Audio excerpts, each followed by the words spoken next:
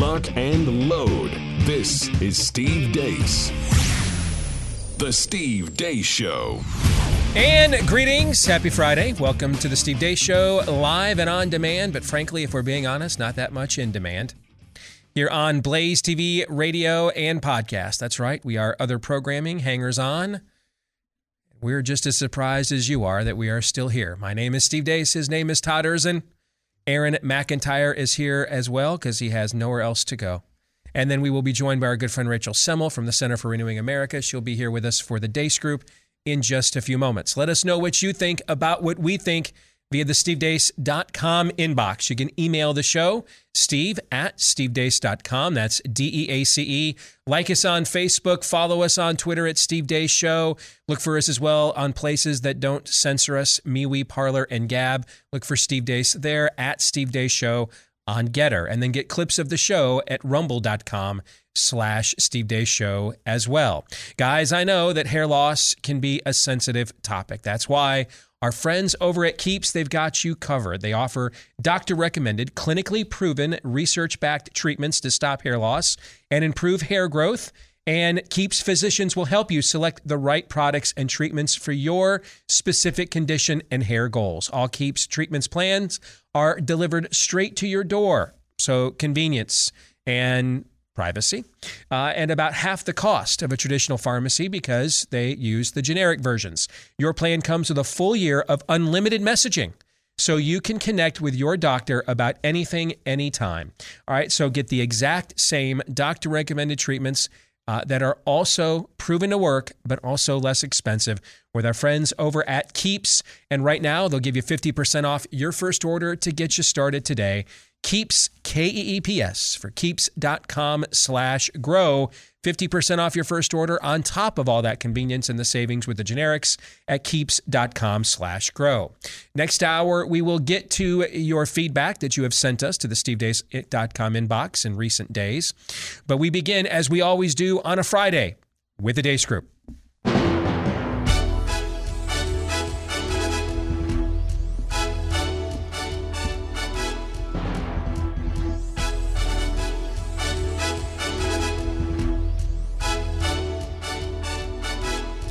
Your weekly look at the week that was, and yes, for those of you that are new here, that is a complete and total ripoff of the McLaughlin Group's imaging, format, even the music and the fonts. But John McLaughlin is dead now, so we think we're okay, and we're in the clear. And like the Biden regime, we're just going to do stuff we know is illegal and then let the courts sort it out. Let's get to issue one. Bleep, Lord Nefarious says. Nobody cares about. Nobody cares about what's happening to the Uyghurs. Okay, you bring it up because you really care, and I think that's nice that you care. The rest of us don't care. I'm just telling you a very hard. Wait, you're saying you personally don't care? I'm telling you a very hard, ugly truth. Okay, of all the things that I care about, yes, it is below my line. We do believe from our engagement with this subject that he was singularly focused on one issue, and it was not specifically related to the Jewish community. But we're continuing to work to find motive. And we will continue on that path. I don't think there is sufficient information to know about why he targeted that synagogue, why he insisted on the release of someone who's been in prison for over 10 years, why he was engaged, why he was using anti-Semitic and anti-Israeli comments. We just don't have enough facts. But the best answer was, hey, if you think I'm senile, and I'm doddering, you get up here and try to do an hour and 45 minutes in front of you and your colleagues and not screw up. He didn't. I thought it was the best demonstration of the fact that the president's mind is perfectly fine. So I think what you're going to see is that Russia will be held accountable if it invades. And it depends on what it does. It's one thing if it's a minor incursion and then we end up having a fight about what to do and not do, etc. So what's the point of now sending N95 or KN95 masks out to Americans if a lot of those masks are just single daily use? Like somebody wears it once, then what? Masks save lives, I think, is the important thing here. We have to start doing things for the greater good of society and not for idiots who think that they can do their own research or that they are above the law and they can break the rules. Australia, Novak Djokovic. Australia said, no. We're going to look at the greater good of everyone in our society, and you're not part of that. The possibility of Samantha Shapiro's rescue dog getting severely sick from COVID is her worst nightmare. Because she is much older, absolutely. I think she is a lot more susceptible to it. To ease the fear, she wants her staffy vaccinated. I would feel like so helpless and so defenseless knowing that possibly there was something that possibly could have saved her. Would you vaccinate your pet? Absolutely, why not? I absolutely would. Okay, I'm going to do this every time this happens. I just walked into a restaurant, I had my mask, and people were waiting, not eating, without masks on. What the fuck, people? Wear your mask! Wear your mask! It's the law. The important thing is that we have societal hero archetypes that we look up to. Jesus is a hero archetype. Superman is a hero archetype. Real characters too. You know, we can name 1,000. You know, Rosa Parks, Ronald Reagan. I can't wrap my head around this. Well, I'll help you. Put a period after the word Jesus and don't question my faith. Well, this is one of the problems with this left-wing gender ideology, is that no one who espouses it can even tell you what these words mean. It's like, what is a woman? Well, can you tell me what a woman is? No, I can't. I think the problem for the Democrats right now is not that they have bad leaders. They have bad followers. All right, let's get to the first question. Rachel is the guest. We begin with you. What set off your sulfur detector from Aaron's montage this week? I was going to say the press conference. That was just 2 hours of one of the most egregious things we've ever seen. But now watching that montage back, I had forgotten about all of the civilians, all the people outside of D.C., what they've been saying this week about the unvaccinated. I feel like there was another ante upped when it came to how those who are unvaccinated are treated. Obviously, I'm here in Washington, D.C. We're living in week 1 of what it's like to not be able to go into any of these buildings or restaurants without a vaccine card. So I think that seeing what an MSNBC host said a couple weeks ago or last year, now seeing our neighbors saying that about us is honestly kind of scary. I've seen some members of Congress say that they are no longer going to be dining at the Capitol Hill Club because of the ban you're talking about. And I've seen people say, oh, wow, what a sacrifice. Folks, I'm just telling you right now. If you have ever eaten at the Capitol Hill Club, and I have, I was Mark Meckler of the Convention of States guest there a couple of years ago. And it's one of the best meals I've ever ate in my entire life. That's a hell of a sacrifice, I promise you. Right? Don't think like somebody's not truly down with the struggle and the suffering, because that place is phenomenal. Todd, what do you think? Well, I have a deep level of contempt for that entire dog vaccination story, and I'm a dog lover, but dear God. But I'll reset what I did earlier this week with Don Levin. You obviously have no problem, Donnie, doing your own research on whatever the hell you think a relationship is, what a marriage is. How anatomy works, how the human body operates. So there's that. Yeah. But also, you're a so-called journalist. I was, too. That's what you do if you're a journalist. You do your own research on... That's what you did. Everything. That's what you did. That you didn't go to school for, like on medicine and education and sport. That you go into the archives, you get on your computer, and you research stuff, and then you write about it. So, not shocking that you have zero self-awareness, but there we are. What a journalist does now is claim to virtue signal on the side of the poor and the oppressed, as they print out or cut and paste emails and press releases from big pharma conglomerates and just run them as unskeptical news and facts. That's what they do. That's what they do now. Yes. Aaron.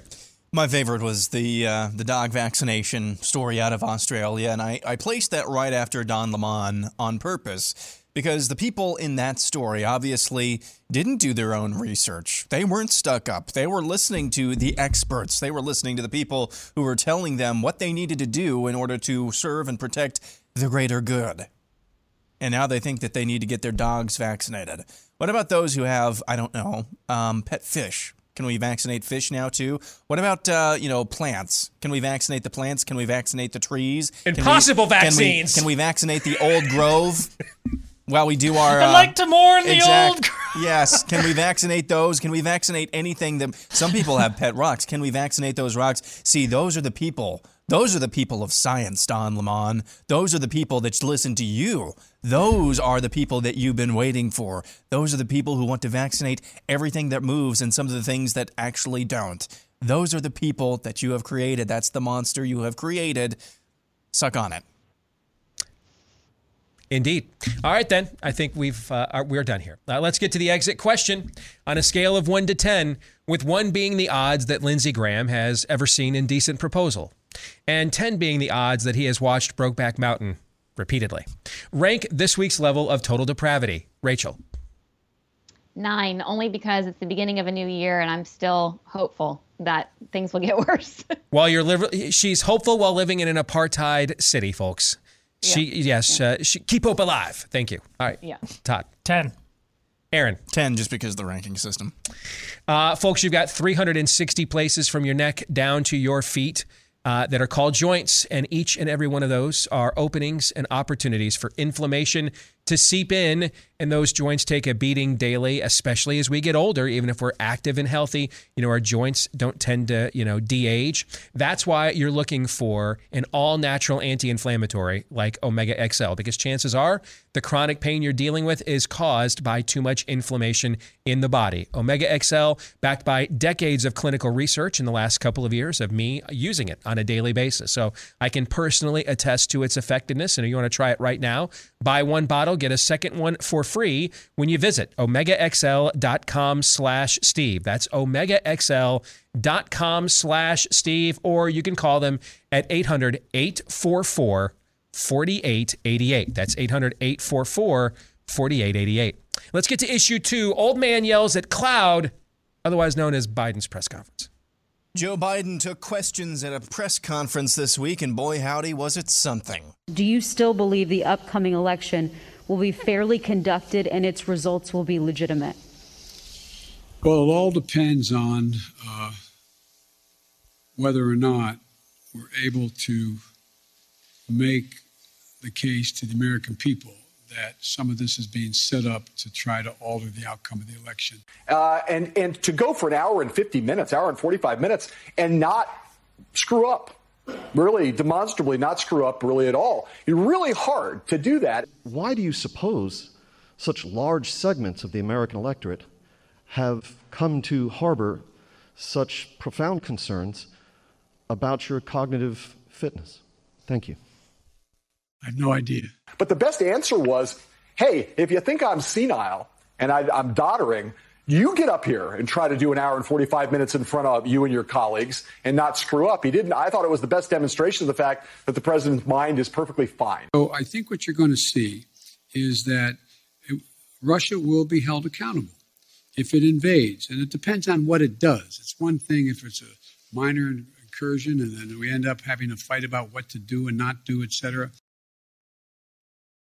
Okay, let's start. You know what, Rachel, let's go back to you again, because you're there literally in the belly of the beast. Let's start. First question here on the Biden press conference. What was that? Here's what I don't understand about Biden's team. They go from 0 to 10. They go from hiding him in a basement. They go from not releasing him at all or allowing him to take questions for months on end. And then all of a sudden they're like, you know what? Let's switch it up a little bit. Let's put him out there for 2 hours and see how many wars he can get in with countries while he's up there at the podium. That's what I don't understand. Like, the media is not going to be questioning why he's been hiding. Nobody there asked him, hey, this is the first time we've seen you in a really long time. Let's do it again. Why did the Biden team think that it was good to put him out there for 2 hours when we saw yesterday and even today they're having to do cleanup on aisle 9? Jen Psaki went on Fox News of all places just to do some cleanup. So I don't even understand the strategy, but it was exactly what we've expected him to say, just rambling and getting angry. Rosen's question to him was fantastic about his cognitive ability, but he's not going to get any pushback at all. And the fact that the media is all saying, oh, wow, it was the longest in U.S. history, I think that I don't know, it laid bare even more so that he is not fit, but also the media is kind of now, having propped him up for so long, having to figure out how to cover. And it sounds like they're just, doing pieces on Ron Klain. There's a piece today saying, oh, his chief of staff may not be serving him well. It will never be Biden's fault when it comes to the media. So maybe the strategy works for him. I don't know why they put him out there for that long. Well, there's 4 of us on this panel right now. You're the only one that's worked inside of a White House. So try as best as you can to empathize. You're in this position beyond your own partisan lens. What do you think they were accomplishing by doing this? I think they know 2 things. 1, that he won't ever get pushback on policies.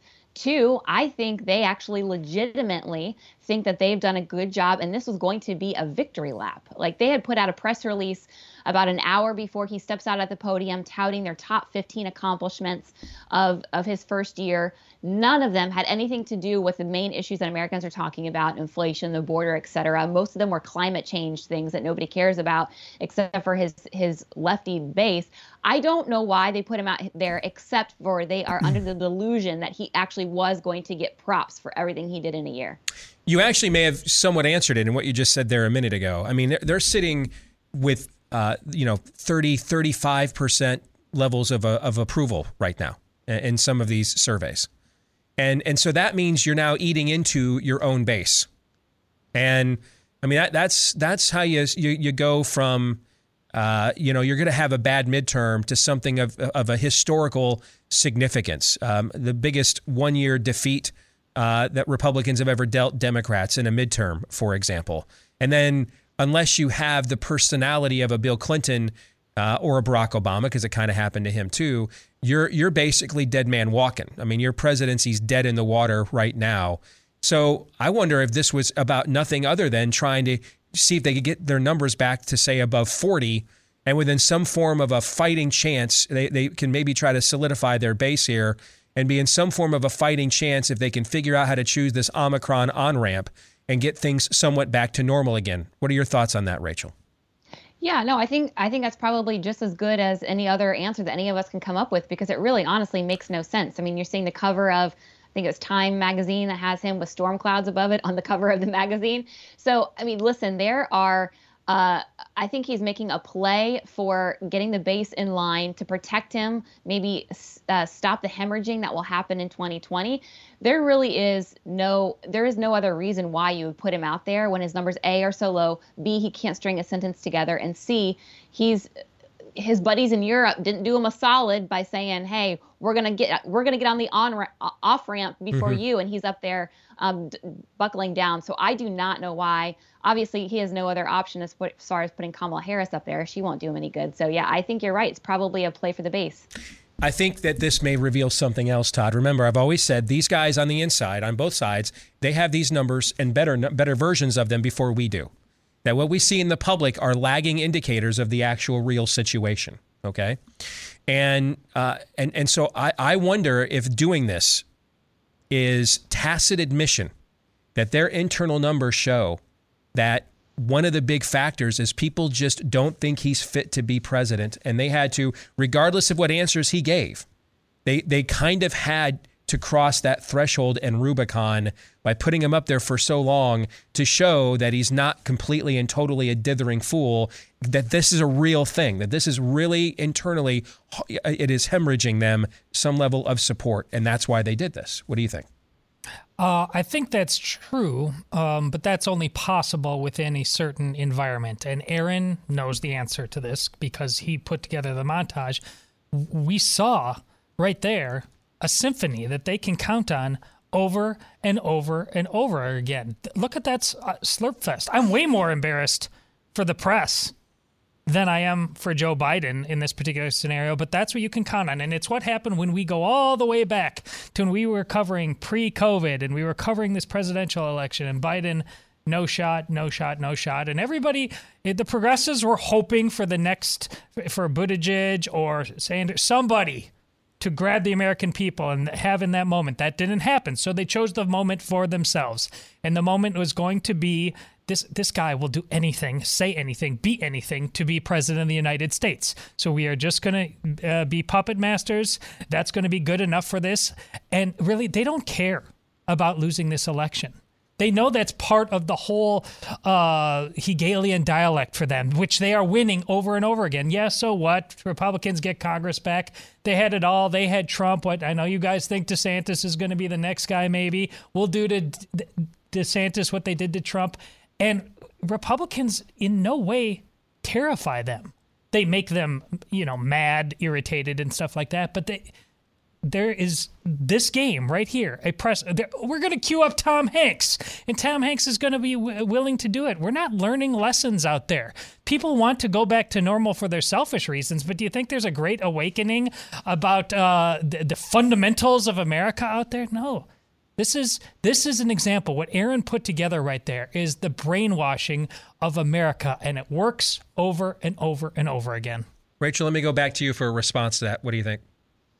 Yeah, as Todd was talking, I was thinking maybe they're putting him out there for the exact opposite reason, not to confirm that he's still alive and it's a proof of life moment, but maybe they're trying to set him up to show the world how cognitively inept he is, get rid of him in the next couple months and stave off the next 3 years, because nobody knows he can last. Everybody knows he can't last the next 3 years. And you're starting to see other people starting to point that out. So maybe they put him out there, call me a conspiracy theorist, to say, you know what, listen, maybe we should get rid of him. You guys saw how terrible he was. Let's get rid of him and put somebody else in. I don't know. Aaron. I think Todd is on the right track here. We had Thomas Massey, Congressman Massey, on the show yesterday, and he mentioned in passing rumblings that he's hearing about the House putting together yet another stimulus package, sending out, cutting checks to every American, something like that, before the end of the year. And that got me to thinking. Because you're right, there are political realities and election realities that the White House and Democrats in Washington have to face. I think the rest of the time they just don't care. They just don't care. They're not afraid of Republicans. They don't care that inflation is making things incredibly miserable and very tight and hard for millions of Americans. They just don't care. They don't care. They don't care that people are still not back to work. They don't care that gas is as high as and expensive as. If they actually cared, they would go outside of their progressive boxes and the progressive utopian views and try to do something to fix it so that these people wouldn't get pissed at them. They just don't care. That's what I think that's what I think this is. But now that it's election year, time to start not necessarily throwing bones quite yet, but start acting like start being acting like you're cognizant of people outside of the DC bubble. I think we learned this from Barack Obama a little bit, and we're learning this now, that the communist, this is to the communist, this is actually going exactly to plan. Yep. And I go back to what we talked about, I believe it was last week, talking about inflation. The Federal Reserve could raise interest rates at any time, and that would help ease inflation just a little bit, but they don't do that. Why? All of these things that could be eased, the communists that are running the show over in the White House, they don't do. Why? Because either they don't care or it's going to plan.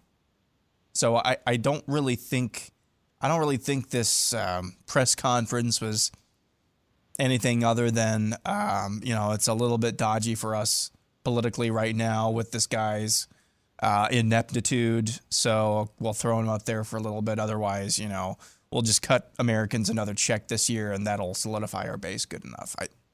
I just don't think they care. Rachel, I want to give you a chance to respond to that. Go ahead.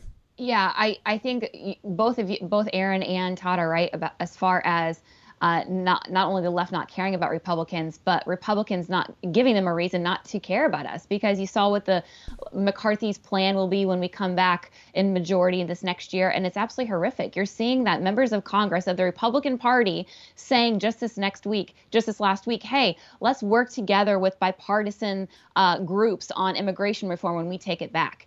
And you mentioned the Capitol Hill Club and those who are now saying, you know what, maybe we won't go there if they're requiring a vax mandate. There have been three Republicans on the House side that have said we're going to cancel our membership to the Capitol Hill Club because they make us show our vax card. There's members of Congress, Republican members of Congress, that say, no, we should show it. It's the law of the land. So Republicans have shown themselves to be completely feckless going into 2020, and they've given the left a reason not to want to care about them. It's a sensitive question for me to ask you, but hopefully we've known each other long enough that I can get away with it. And it's something that I think our audience would want me to ask you, Rachel. You've worked in a White House that faced these kinds of approval numbers. They weren't quite this low, but they were at times in the 30s. And it was heading into a midterm election. What was your sense of urgency within that ecosystem? How aware of it were you? How concerned were you? How many conversations were there about how do we get ahead of this and change this narrative? It's a different situation. I mean, first of all, you guys had a phenomenal economy, and these numbers were going against you anyway. So the antidote is different here than what we're dealing with this regime. It's largely policy based, but can you maybe address that? Because I think a lot of people want to know if they even just moderated a little bit, man, on some of this, it would ease a lot of this tension and benefit them. And yet, as Aaron points out, they don't on anything. Yeah. Well, I'll tell you the one thing that doesn't work, and I think there were conversations that happened when I was at the White House. You're seeing the CDC director saying it this week, just blaming messaging. The reason why we're not very popular right now, the reason why our numbers are so low going into midterms is because the American people just don't understand what we've been saying. That does not work at all. And I'll tell you, when I was in the White House, granted, I wasn't there on the political team at all. I was there with the Office of Management and Budget. So I didn't do a lot of the politicking on the election side. But what I will say is, you know what you do when you're looking like you're underwater on folks that are going to come out and support you? You're going to, you're going to speak very clearly about what's going on and how you're going to help people, but also you're going to double down on what you know will work. And going out there and blaming the Fed, for example, on inflation is one of the most ridiculous things ever. You've got to at least have some common sense on like basic economics. And so he's defying reality. And I think one thing that you have to do when you work in a White House is realize, listen, the real problems that Americans are facing, you're going to have to talk about it and figure out a way to deal with it. You can't go off and talk about climate change in Europe. That's not what people care about. Okay. Exit question. If Joe Biden's approval rating 30 days from now were lyrics to a Beastie Boys song, which Beastie Boys song lyrics would they be? A, you're scheming on a thing that's a mirage. B, I'm like Sam the Butcher, bringing Alice the Meat, one of my all-time favorite song lyrics, by the way. C, my number's beyond what you can dial. Todd, what do you think? You're scheming on a thing that's a mirage. Rachel. Numbers are beyond the dial for sure. So you think it's going up is what you think? Or it's going to go that low? That low. I mean, to be fair, I've never listened to a Beastie Boys song in my life, and I don't know why we pick these boomer songs for these metrics. Boomer songs. Wow. Oh boy. Wow. I'm sorry. Have we lost Rachel's feed? Boomer songs. I have visions of house parties with drunken friends on tables doing sabotage. Yes. And that's just been categorized under the heading boomer. Our next sponsor is Cialis. Aaron, go ahead. I love that Rachel just called you guys boomers. That's one of my favorite moments on the Friday show. It is numbers beyond the dial, meaning, they'll continue ours to go down. goes down to -1, basically. All right. Very quickly, yes or no answer. Is there an approval rating number here that is so low that they get rid of him? Todd. And we see it happen this year. Todd. No. Rachel. Yes. Aaron. No. All right, we'll come back. And let's talk about whether we have found the new John McCain, or at least the individual that is angling for this. or if this is some unfair criticism. We'll get to that and more here as we continue with part 2 of the Deace Group next.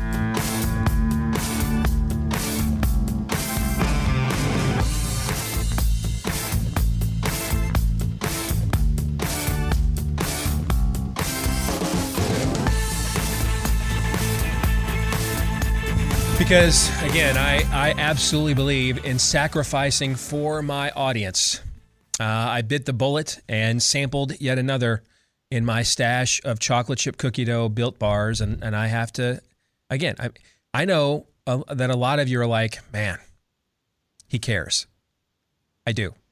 And that's why I keep eating those chocolate chip cookie dough Built Bars, because I care about you.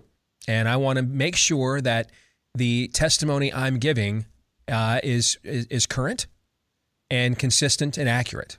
And so I can once more report to all of you listening and watching right now that the chocolate chip cookie dough is and will remain number one among flavors in my Built Bar power ratings. But all of their flavors are good, even if they're not quite as good as chocolate chip cookie dough. But I am a little biased. I think chocolate chip cookie dough should be its own food group. If you want to try the greatest protein bar of all time, whether it's cheesecake or lemon or chocolate covered cherries or chocolate caramel, chocolate coconut, whatever you're looking for, whatever your sweet tooth is that you're like, I wish there was a healthy version of this. Now there is, and it's called Built Bar. It's the greatest protein bar of all time. Go to Built.com, BUILT, to get yours or to get more today. Use my last name, Deace, as the promo code. Keep using it if you want. Keep getting that 15% off. Promo code Deace, DEACE, at Built.com for Built Bar. Let's welcome back Rachel Semmel from the Center for Renewing America. We were having a brief conversation here during the break, Rachel, and I want to ask you a question. What exactly does Kamala Harris do well? She's like her own headhunter. She clearly knows where to find people to hire them, because she's had to hire a new person every day for the last month. I think that might be the only thing she can do well. I don't think that there is any discernible talent or party trick that she has that anybody else that has ever done politics in their life. Well, okay, Jesse Kelly. The problem is, lots of people have used that parlor trick in the past, okay?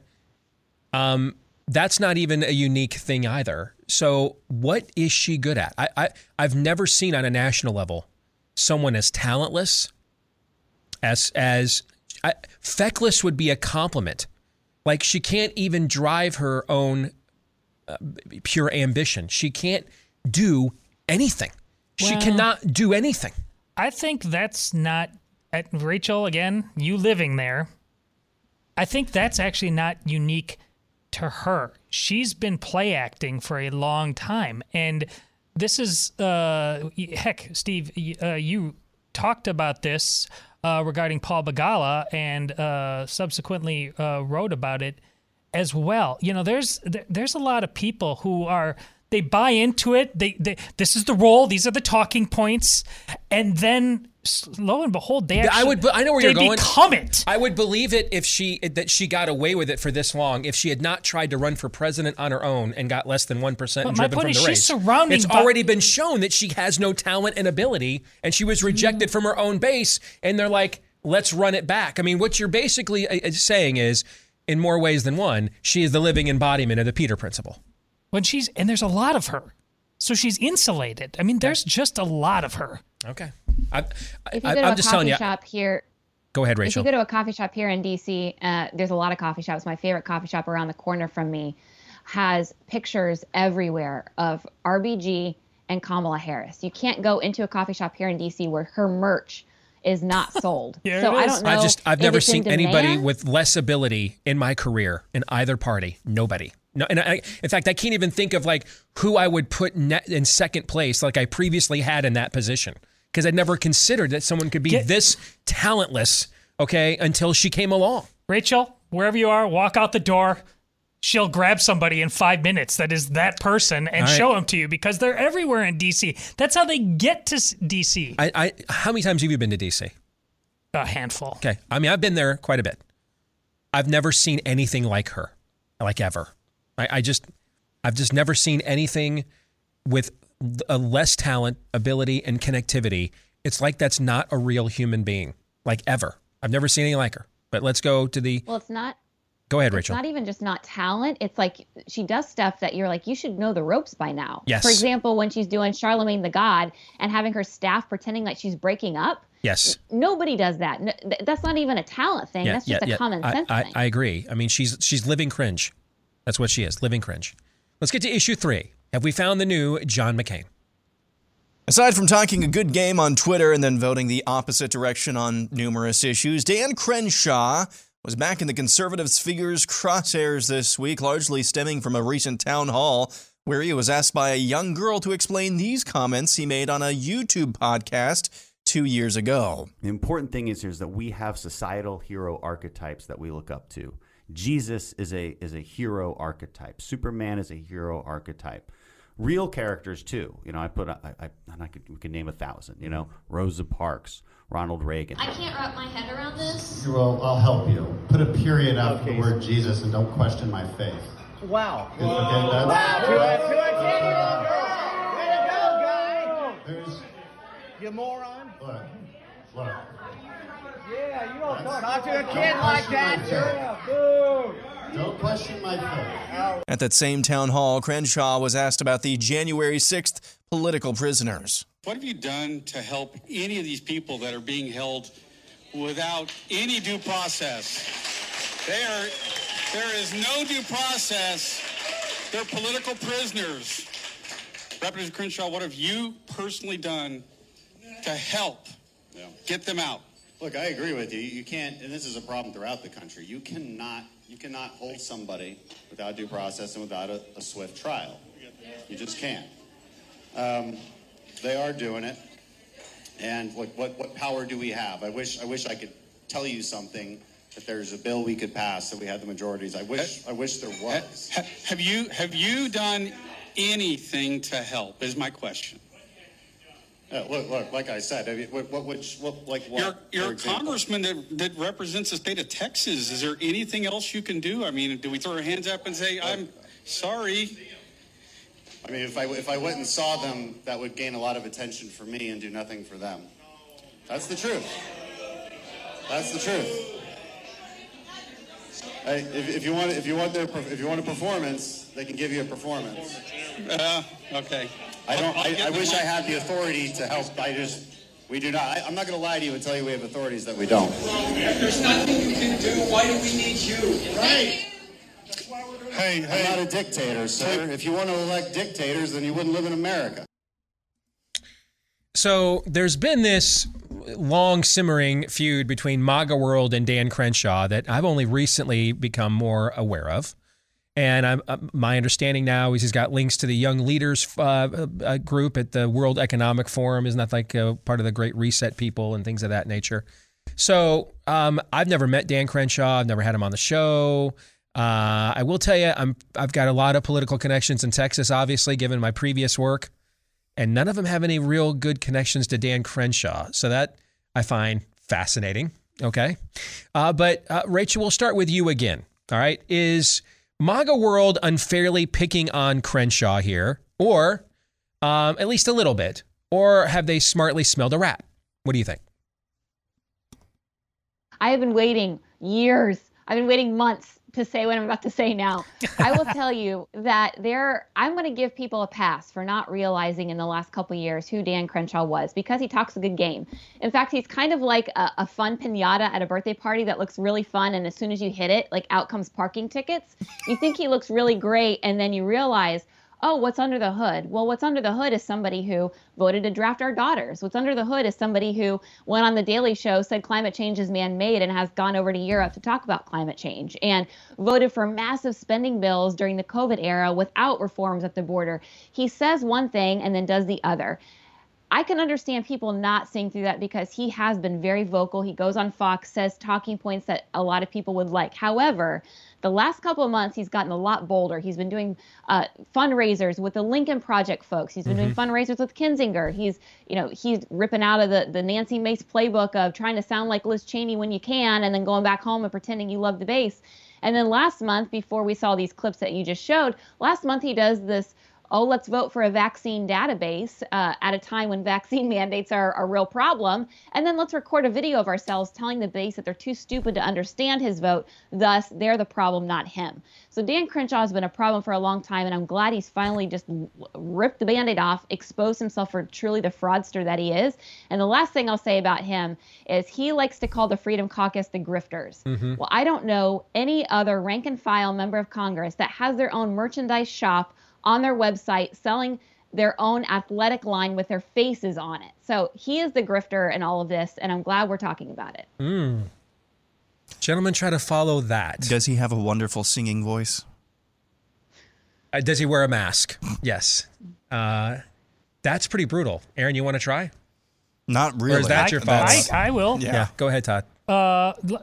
There's no way you intended to set this up with the comparison, but it's perfect. It's perfect.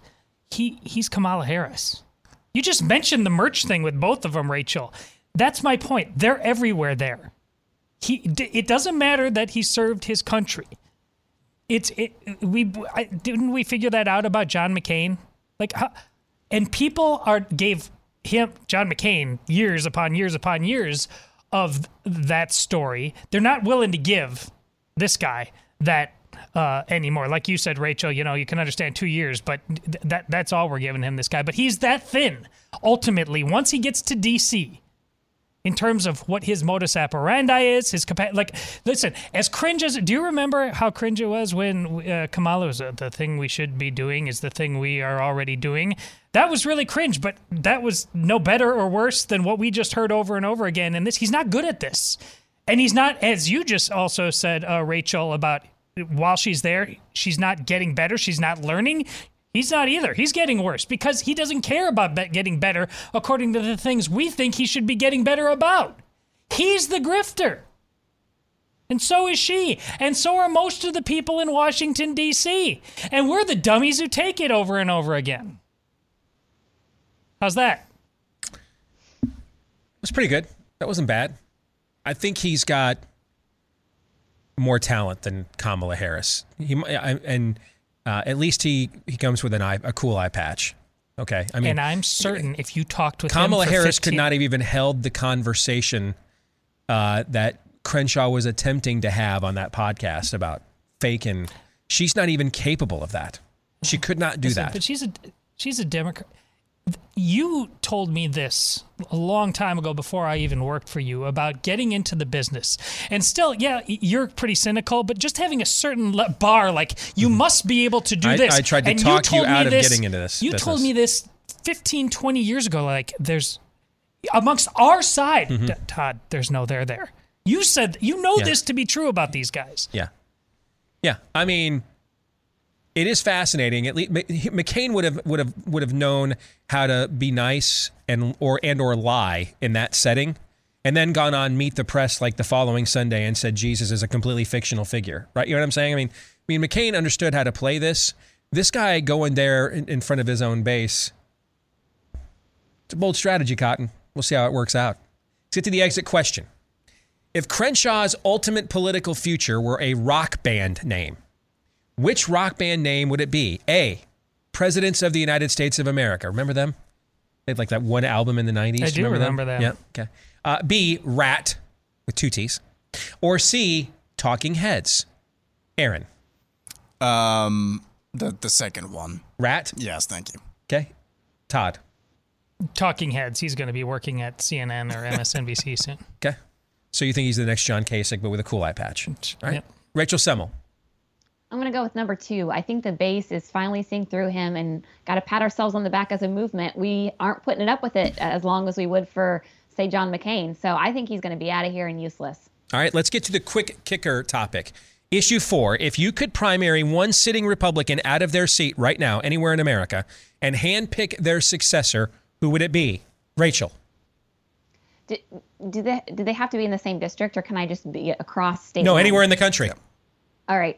I'm going to get rid of Mitch McConnell because I'm a broken record and I can't get past that. And I'm going to say I want somebody like Chip Roy to take over his seat.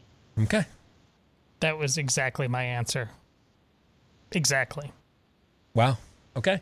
Aaron. Mike DeWine, and his successor would be me. Would be you? Yeah.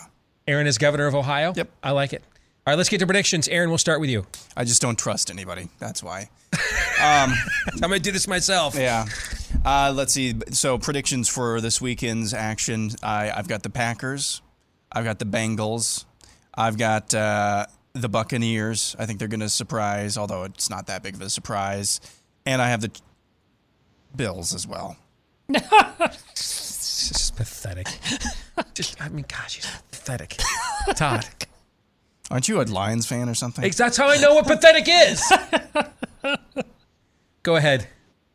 Hey, in the unthinkable here, Nate, your boy, Iowa boy who won Player of the Year last year, he's already gone, and I can't think of his name. Oh, Garza. Yeah. Second year in a row.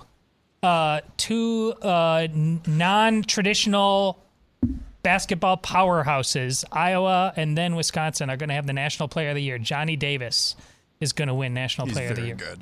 Rachel, you don't have to make a sports prediction. Go ahead. What's yours? Well, I'm still reeling from the Purdue IU loss, but Purdue's going to be in the Final Four this year, so it doesn't matter. My prediction is that the big march going on today, March for Life, and the big anti-vaccine mandate march going on Sunday, two big, huge marches for the movement here in D.C., are going to get zero coverage, just like they get every year. What are all those people going to do when they descend on D.C. and they're not jabbed? And the stores, gas stations, they're just going to... that'll be a fascinating thing to watch for the next couple of days. It's a good question. However, Muriel Bowser, our esteemed mayor, in all of her wisdom, did say there's a caveat. You can, unjabbed, go into a restroom only if you're using the restaurant. Or you can go into a restaurant only if you're using the restroom. Okay. So if you have to pee, you're covered, but you just can't eat. Okay. All right. My prediction is if DeSantis wins re-election this year, next year, he will be the favored 2024 presidential candidate of a majority of Fox News programming, including both Tucker and Laura. That's my prediction. Rachel, good to see you as always. Appreciate you. Thanks for jumping on, okay? Yep. We'll come back. Feedback Friday coming your way next year on Blaze TV, radio, and podcast. Stay tuned.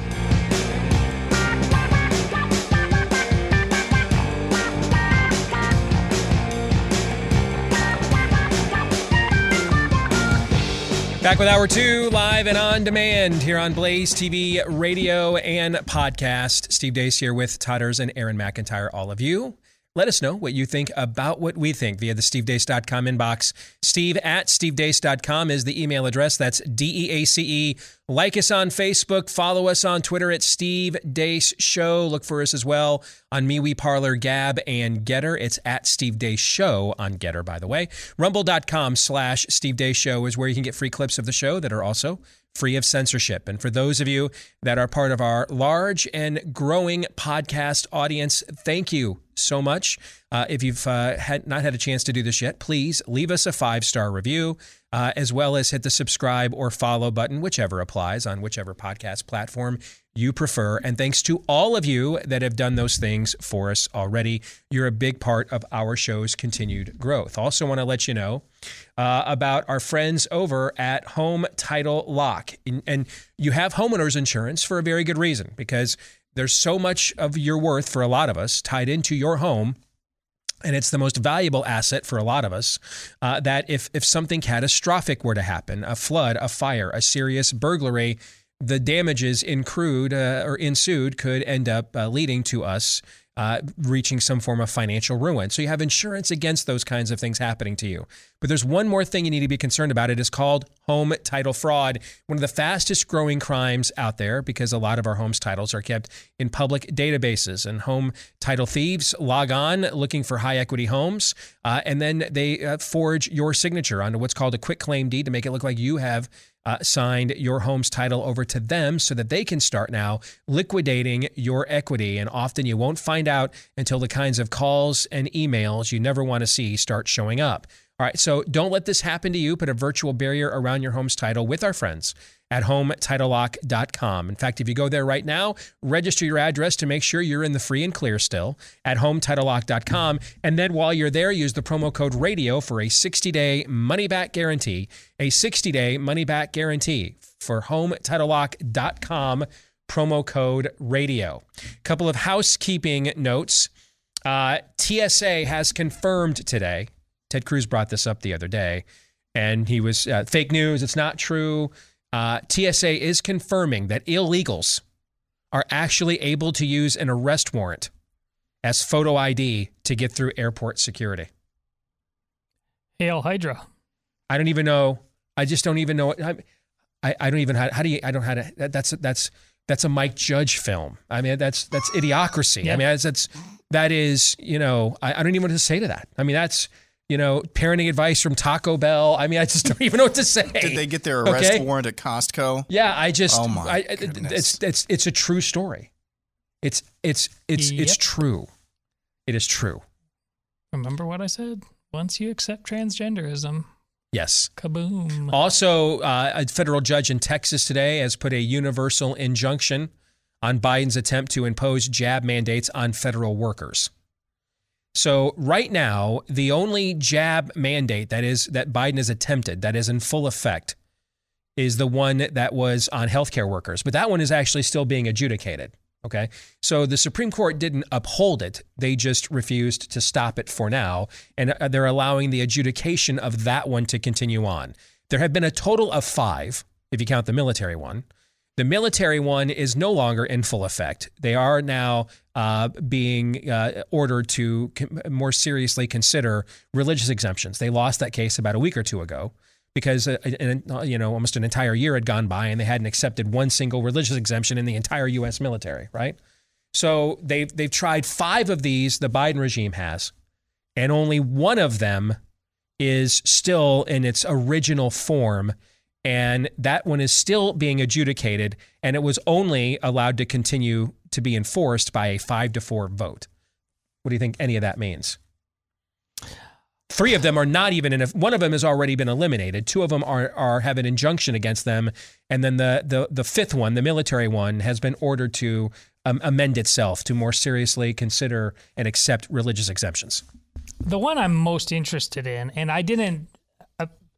And Steve, you came out and said, what a trash job the attorneys did at the Supreme Court on this vaccination thing, and people were very frustrated with the rendering on the healthcare workers. I'm not, only because this is so much bigger than COVID on that particular issue, and there's whether we like it or not, and I hate it. But the default in doing that kind of work is take the jab, way before COVID. And so they were actually acknowledging a precedent that is beyond COVID there. And if they had ruled the other way on this, that would have had the most cascading potential, way beyond the issue of COVID. And there's just no way they were going to do that. Also, we got a ton of reaction as we get to Feedback Friday, man. We got a ton of reaction to you and I's soccer debate yesterday. A ton. It's always, never ceases to amaze me what sets people off, given all the serious subject matter we address on this program all the time. But this one did. I will say that the majority of opinions were in my favor, but I am uncomfortable with the amount of support that you did receive because it was more than one. And anything above that has my heart breaking for America. But you did receive a not insignificant amount of support. I should note that. And let me tell you, the support you did receive, it's a little bit like you guys are like the climate alarmist of sports fans. Okay, like the kind of support you got. It wasn't even, hey man, like your show. I think you're wrong on this, but it's all no, dude. Shut up. You're terrible. You're evil. You don't know what you're talking about. I mean, it was militant. It was a militant. It wasn't large, but it was a militant level of opposition to my take on this. Like I had stepped on their Branch Covidian, talking point. I was a little alarmed at that, frankly. Yeah, well, they're not like global warming. They're like anti-vaxxers. They've done their own research. And you were getting the Don Lemon crowd that just says, I hate soccer, right? They've done their own research to align with all of the rest of the world that largely lives in darkness. Yes, they've done their own research to do that. Yes. Let's get on to our emails and our Feedback Friday, shall we? I want to start, this one's not on my list, but I absolutely want to share it because it's timely right now. This is from Rocco. It says, I just thought I'd give you an update from my home state of New York. Cases, as you already knew, well exceeded their all-time high almost a month ago. Hospitalizations hit their highest point since April of 2020, about a week and a half ago. Yesterday, New York's deaths per day went above the winter 2021 daily average. Death numbers are still climbing and are likely to get even higher in the coming days and weeks. New York has 95% of adults with at least one jab. 84% have a completed jab series. They still claim the unjabbed to be the issue, but at this point, that doesn't stand up to basic scrutiny. They say 95% of adults have at least one jab, which with their numbers would add up to 15,230,000 or so total adults. That would mean there are something like 2.467 million unjabbed, or people with just one dose. 211 deaths per day in that group at a 30% infection rate, which is what they've tested at in New York City, would be an annualized death total of 77,015 people of a group, which totals only 740,000. That's a death rate of over 10%. That's Ebola, basically. Even if you claim every unjabbed person will get Omicron, the rate still exceeds 3.33%. Nationwide, the current case fatality rate for COVID, by the way, is 1.2%, and the infection fatality rate is 0.57%, in case you were wondering. In South Africa, the Omicron death rate was at least 4 times less than Delta's in a 3/4 unjabbed nation. But New York is going to claim a 10 times higher rate among the unjabbed, who are disproportionately younger and therefore less COVID susceptible, and also disproportionately in upstate counties, which have the lower overall death rates. Color me a skeptic. That's good citizenship right there. And I wanted to start with that because, frankly, folks, that's the level of detail it is going to take amongst all of us here in order to call this bluff successfully. Don't go into the Valley of Elah and say, let's find out, without your 5 smooth stones. All right? Don't do it on instinct. Don't do it on emotion. Don't do it on anger. Do it on data and information, and then let those things fuel your instincts, emotions, and anger. So it's a righteous indignation and not a tantrum. Know the facts. Know what's going on. Call BS. I don't walk you through all this long-form data analysis to impress you with my intellect, although I'm totally fine if you are impressed. But that's not why I do it. I do it so you can do it. So you can do it. I'm not Rush Limbaugh. I don't have 20 million listeners. I'm not omnipresent. I'm not God. I'm a guy with a reasonably successful podcast. All right. And thankfully, I'm not alone. There's all kinds of others of us out there that also are reasonably successful, banding together here to present you this information. But ultimately, real change happens when we do it, when we can do it on our own, when we walk in there and say, all right, I got this. So Rocco, I wanted to share that with the audience. That's outstanding work on your part, brother. Well done. All right, let's go to this from Shannon Hill. He writes, just wanted to let you know that I took your advice on going to the James Clinic, that's Dr. Molly James, for COVID preparation back in November. In December, about 2 weeks after receiving the meds, I got a nasty case of COVID. I started the early treatment. I was better in less than 36 hours. The best news is that I did an antibody test last week, and it's positive. I'm 55 years old, and you guys' advice probably saved my life. Unlike a classmate of mine that was sent home until he couldn't breathe, the hospital collapsed his lung, and his funeral was shortly thereafter. Thanks for all you guys do, and I'm really looking forward to your show this year, your brother in Christ, Shannon. I could do a whole show sharing these kinds of notes. And I could do a whole show sharing the kinds of notes of what happened to Shannon's classmate as well. So you're welcome, but I'd have nowhere to direct you if it weren't for people like Molly James and others that we have had on this show, from Pierre Corey to Peter McCullough. Our colleague Daniel Horowitz has had even more of these kinds of people on his program. If it weren't for the fact there is a few hundred doctors out there, it's certainly less than 1,000, that are willing to stand up against this, against the spirit of the age, and actually practice medicine. If it wasn't for them, I'd have nowhere to direct you to. So I'm just a referral service. So thanks to Molly and so many like her that have saved thousands and thousands of lives. Justin Hart is one of the first people that was in our group of people to begin pushing back on the COVID stand narrative right away. Yesterday, he put out an analysis, and Justin's one of the people that founded the Rational Ground website, by the way, that should be a regular check for you if you want to be able to do what Rocco just did to his home state, okay? But he just put out an analysis yesterday that if we took what they're now admitting about Omicron hospitalizations and deaths, the whole died of versus died with, or died for or with, right? Okay. If you took that back to the very beginning of the pandemic, same protocols, confirmed PCR test, all that stuff, deaths drop in this country from over 880,000 to 259,000. The CFR drops from 1.2 to something like 0.6, I think it is. The infection fatality rate drops from 0.58 to 0.16, which is basically the infection fatality rate for a bad flu season like we had in 2018. Mm-hmm. And that doesn't even count, by the way, still within those 259,000 people. And what we mean by that is people that COVID was a leading cause of death for.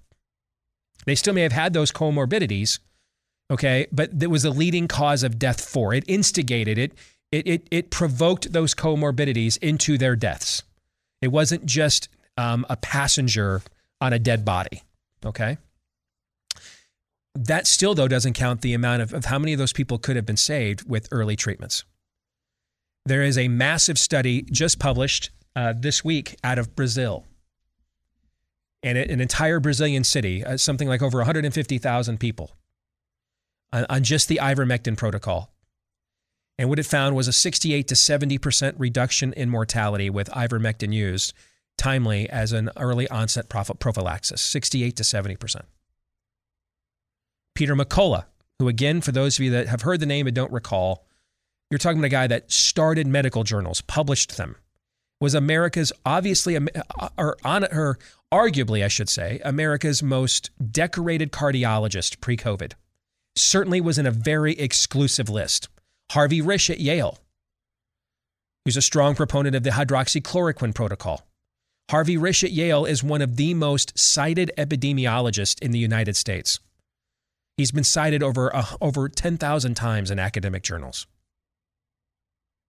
Peter McCullough estimates, just looking at medical information across the country, that maybe up to 80% of people that were COVID deaths could have been saved with early effective treatments. Let's say he's wrong about that. Let's say he's exaggerated. Let's cut that number in half and say it's 40%.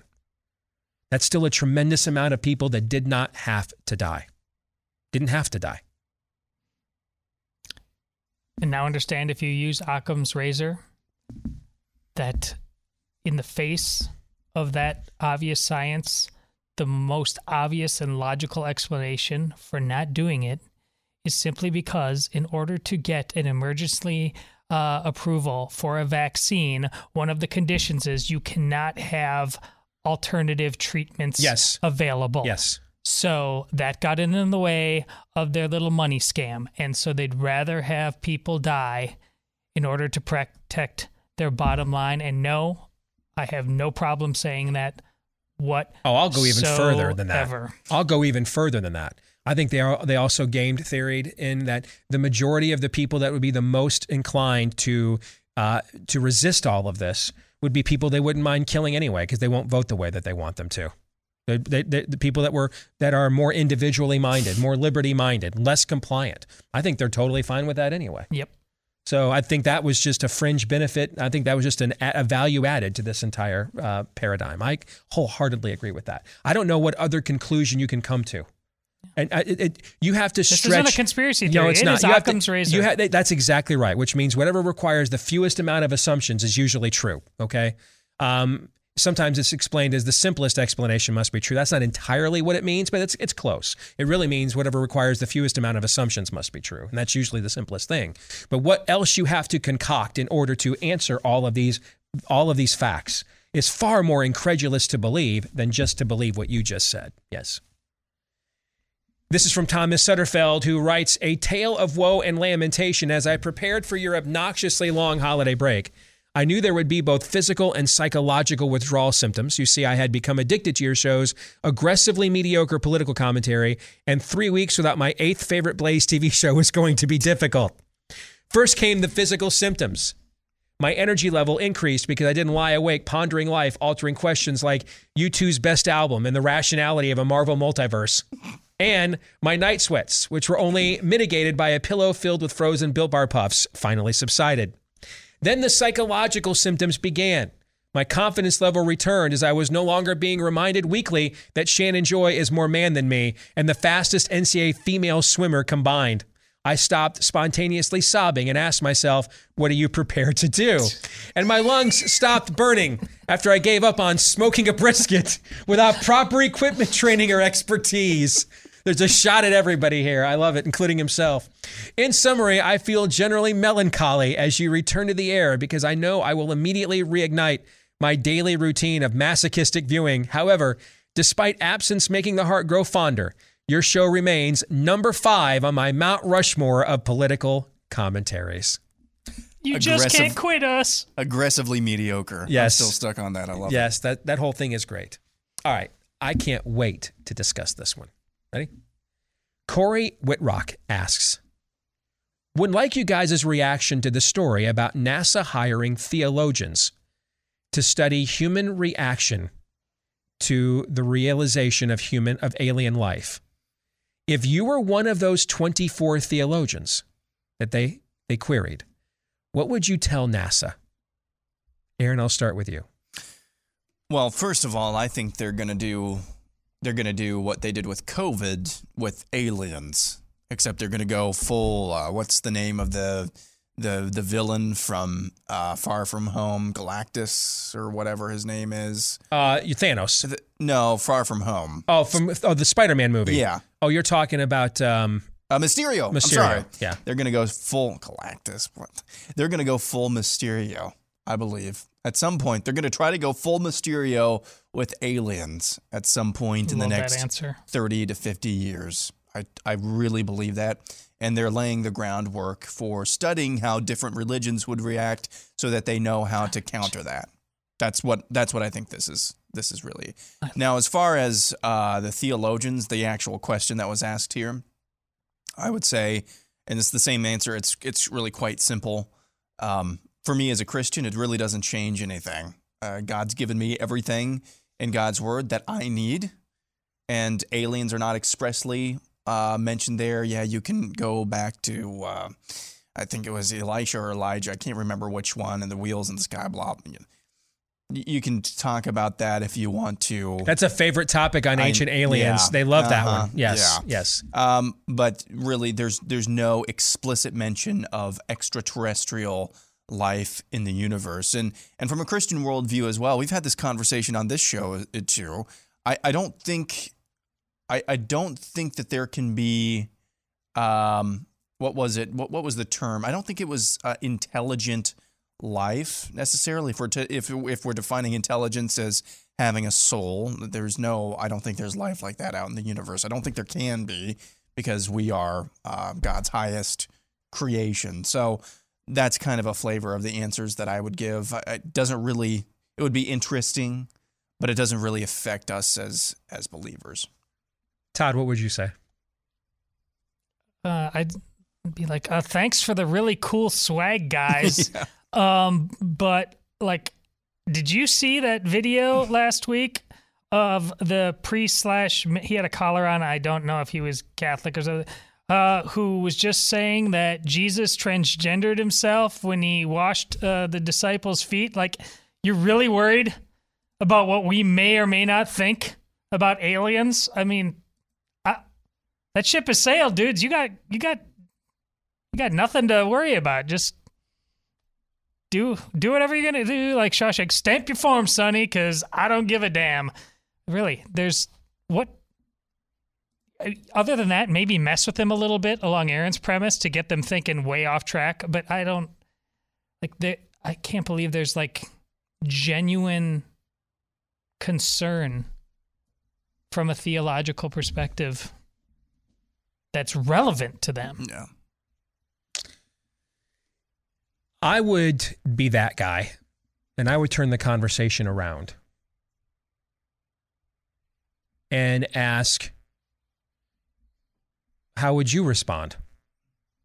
What do you think the purpose, the ultimate purpose of human life is? And they would say, security! Why do you think you're here? What framework did you choose these 24 theological perspectives? How did you come about that decision-making process? How much do you even know about them? And I would do that sort of a Socratic method, or kind of a what Christ does in the Gospels. You know, I'll answer your question of where my power to forgive sins comes from if you tell me where John the Baptist got his power to baptize from, right? Okay, throwing it back, reversing the premise here. I would do that because I would want to know, what's the ultimate purpose of this conversation? Am I throwing pearls unto swine, or is there an earnest dialogue happening here? If there's an earnest dialogue, hell, I don't care if there's 74 theological perspectives sitting in the room and everybody goes back and forth, okay? But if it's really about if this event were to occur, how do we keep your people under control? I want to know that from the outset. You know what I'm saying? Like, I want to know their motivations. I want to know what their agenda is. I want to know why an institution that has largely proffered an irreligious viewpoint and a materialistic understanding of the universe suddenly is concerned what these 24 theological perspectives that you have previously not taken seriously would have to say about this kind of an event. You know what I'm saying? Mm-hmm. Why are you suddenly concerned about what they would have to say now? Because I suspect that those 24 theological perspectives would not be welcomed into NASA to provide a viewpoint on virtually anything else, would they? Nope. On virtually anything else? Nope. So why now? Why on this? Because it seems to me this is more about, can you guys control your own people? How do we create a narrative? How do we set a narrative, determine a narrative, and get your people to comply with it, as opposed to an earnest dialogue and search for truth? What are your thoughts on that? And frankly, maybe I'm just projecting my experience for the last 23 months onto virtually everything now, but I am. I'm going to admit that I am. Yeah, I am. And I'm even more skeptical about this because when we talk about science as the method and its exploration, I mean, there's such vastness yet to explore. There's so many more unknowns than there are knowns. Like, just go out there and do science, and the church will be over here badly doing church. Like, we're not even close, in my estimation, to any sort of critical mass to, like, have a conversation that would really concern them, other than if I was being played somehow. I don't. And that's deeply, deeply cynical, but especially after what we've learned in the last couple of years about are there aliens, aren't there aliens, things like that. This feels part of something like that. This feels absolutely agenda-driven to me. Because again, I want to reiterate, in no other in no other area under its purview does NASA give a rip what these 24 theological perspectives thinks, and probably ridicules them in most cases. So then suddenly now, why on this one? And then why preemptively? Yeah. Do they ask us about abortion? Do they ask us about gender, marriage? Exactly. No, they're like, you're a bigot. When you put a unisex bathroom over there at Kennedy Space Center, did anybody ask the 24 theologians what they thought about it? So this strikes me as an attempt to get a group of people. This is like out of a Left Behind book kind of a stuff. Yeah. This strikes me as an attempt to create sort of a global consciousness narrative around an event that may or may not even be real. It might be completely fabricated. It might be, or it might be, who knows? Zephyrin Cochrane might actually make first contact. Who knows? But this just seems preemptively like an attempt to have a narrative ready to go. Just saying, if and when it goes down. That's what this strikes me as. Dare I say this is asking us to look up? Yeah. I mean, or don't. Because I'll tell you what I thought when I first saw this story. Hell, I might have even done it. I don't remember now. I tweet too much, but I mean, this is where I bust out the Nikolai Carpathia "It's Happening" gif. Mm-hmm. Okay, that's what I first thought when I saw this. Because it's not. Is this part even of an ongoing dialogue? Did they have these people back and think, you know what, we should have maybe been engaging you folks a lot sooner than this on various issues? You know. You see that? No. So again, this strikes me as an attempt to have a narrative at the ready.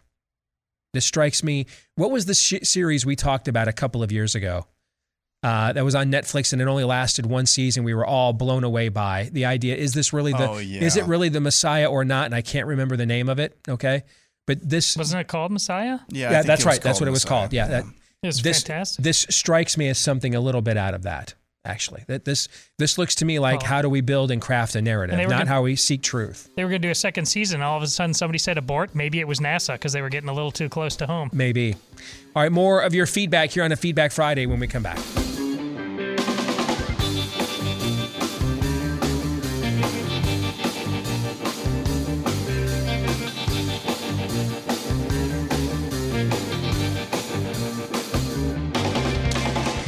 You know, if you're thinking about a car loan, a home loan, a business loan, sometimes the best thing to do is wait 3 weeks. Why?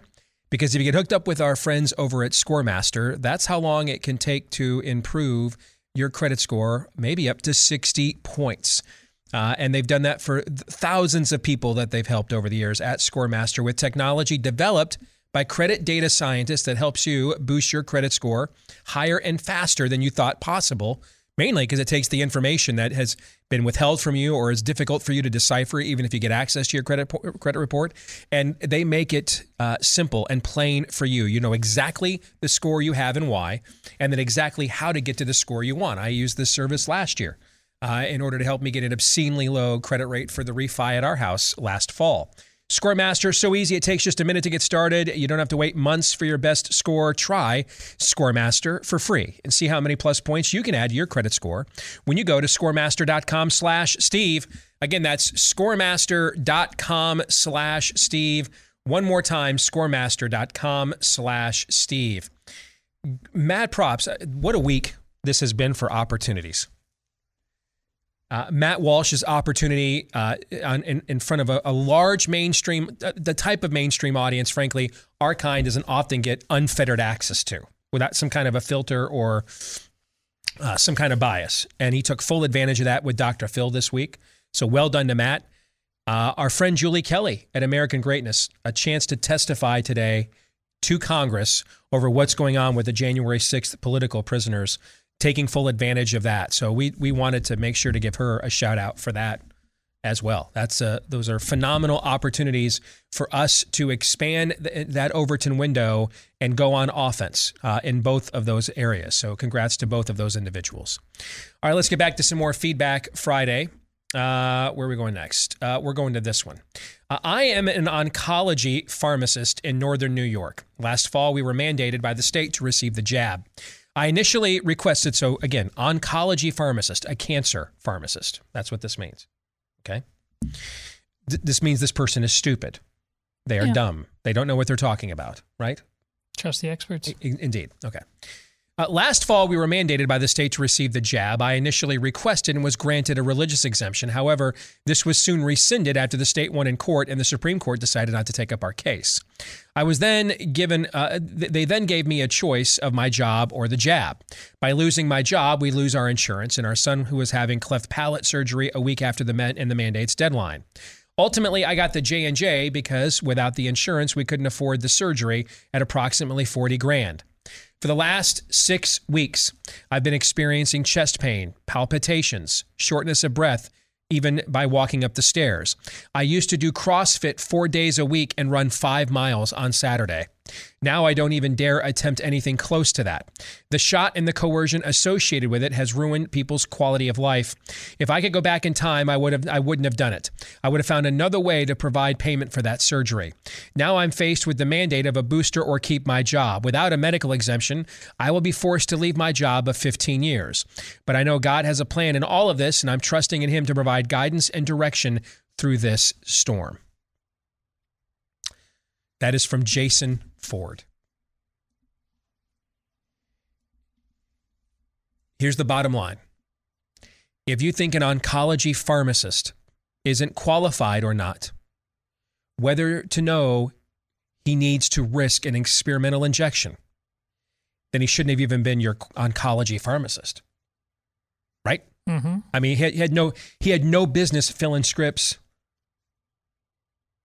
for a level of specialty care with that level of danger, that level of exactness required. That's the irony of this with the healthcare workers. I mean, I understand why some smart people would make the argument, well, shouldn't there be an extra layer of safety and accountability for those that are providing us healthcare? I get that to some degree. Right? Like if you were having, pulmonary breathing issues and they sent you over to a pulmonologist specialist, right? And as you're walking into the building, the dude's out there, burning down some menthol cancer sticks, just taking down some lung darts. You might be thinking to yourself, we can get a second opinion on this referral. Fair? Sure. It's not like we're not saying that there's nothing to that notion, nothing at all. But on the other hand, you have to ask yourself, why would so many of them not want this? They're all dumb. They're all stupid. Then why were they licensed to do these jobs for all this time? You should have fired all these people a long time ago before we got to this, right? Mm-hmm. Clearly, they have no qualifications at all. So many emails I have gotten like that. So many people with Jason Ford's story.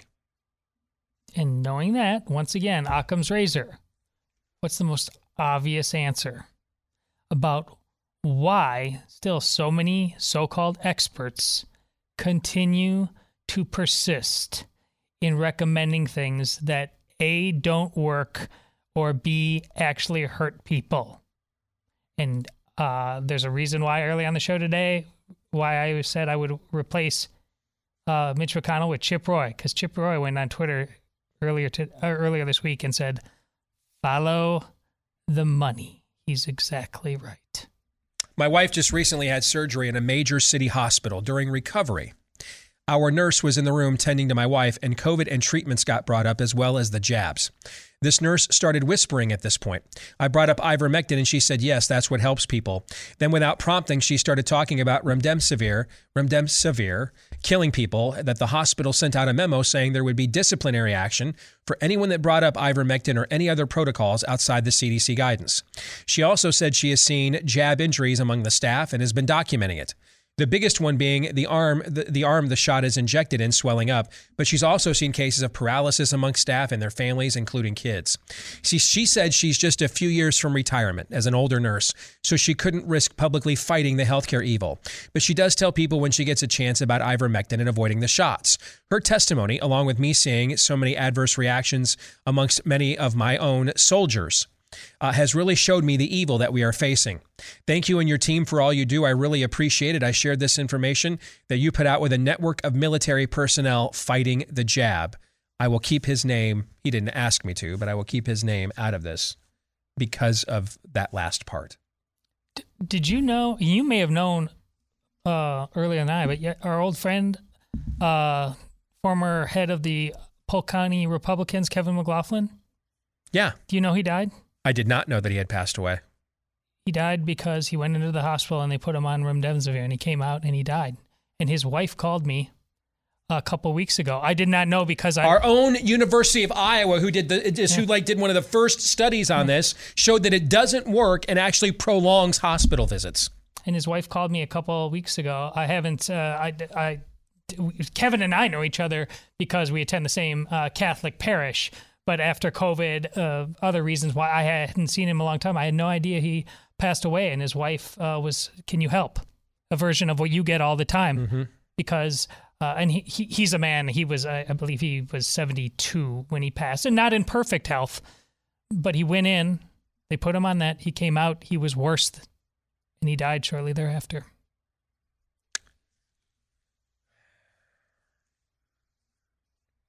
Here's my question: is the nurse who stays quiet because she's close to retirement, but tries to help people behind the scenes as much as possible? Is she Corey ten Boom here? Is she Oscar Schindler here? Or is she the guy at Nuremberg? It's a famous case. We made an entire movie about it.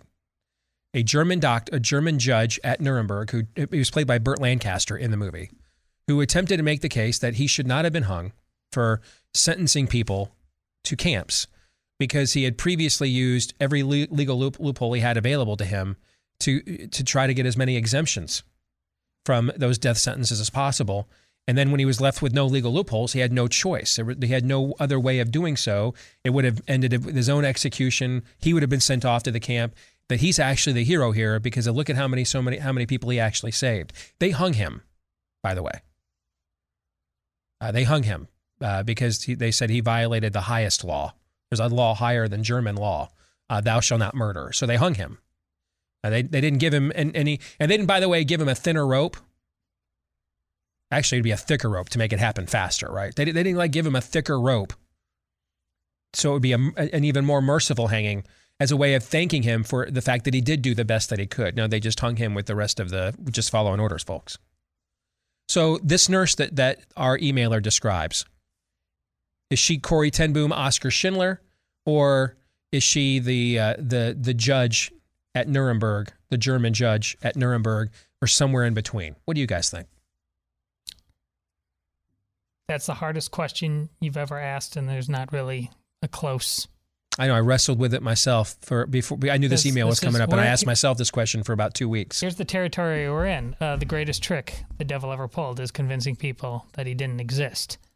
These people are swimming in this soup of, can we just return to normal? Can we just get comfort? And meanwhile, the same exact news sources are on one hand telling you, we enter the third year of the pandemic, Omicron, it's as dangerous as ever.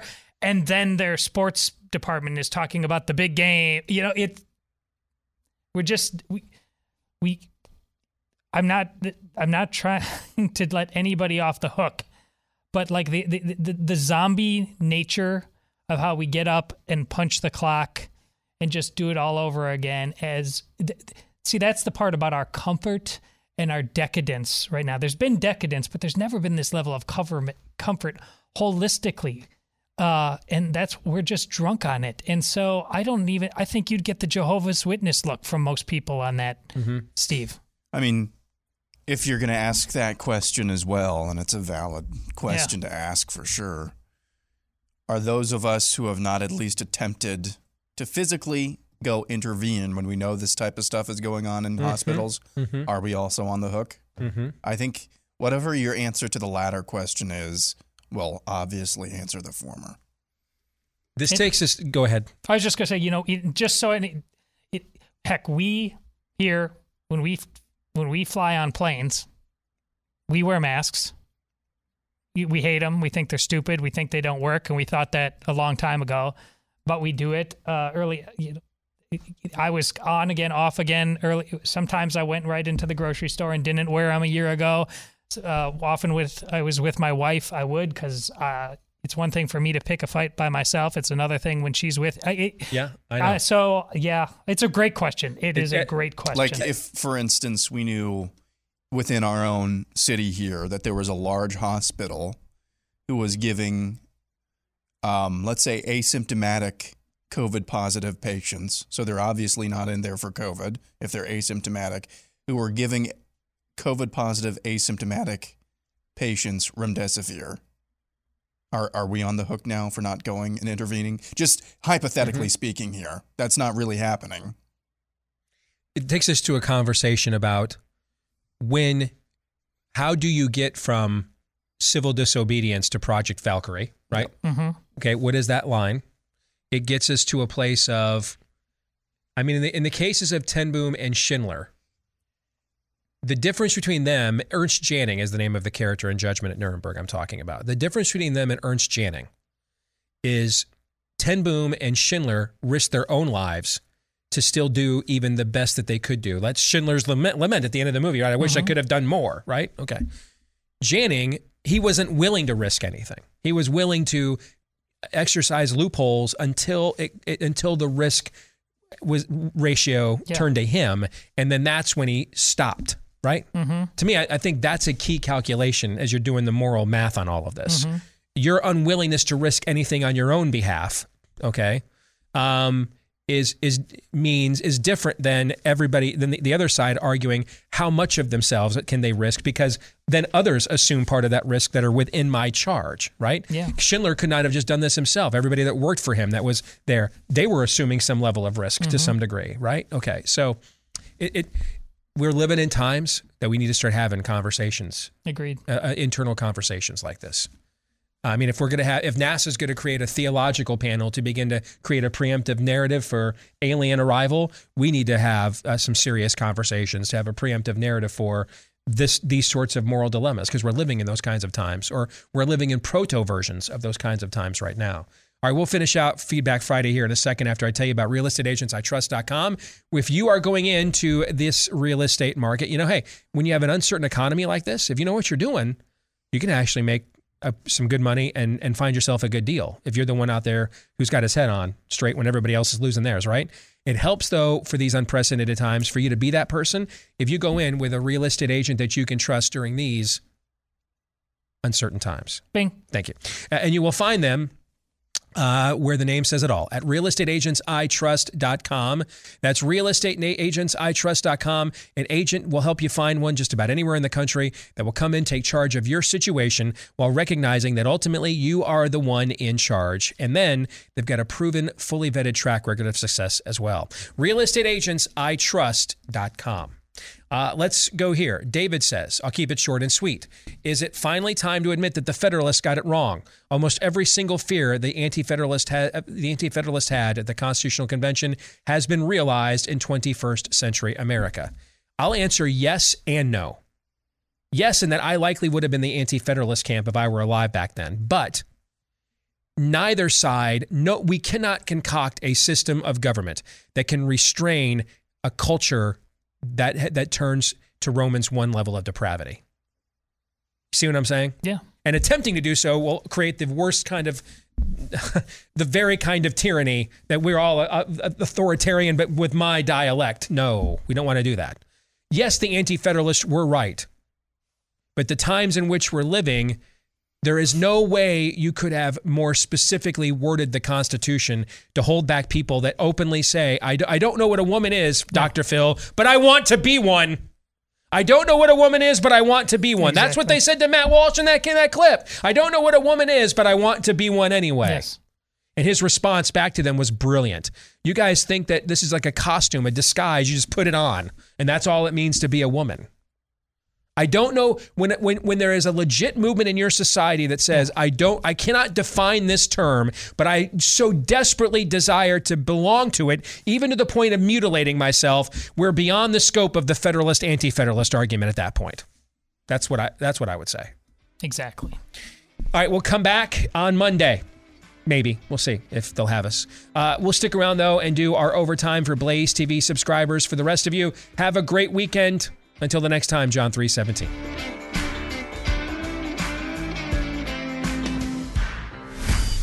This is Steve Deace on the Blaze Radio Network.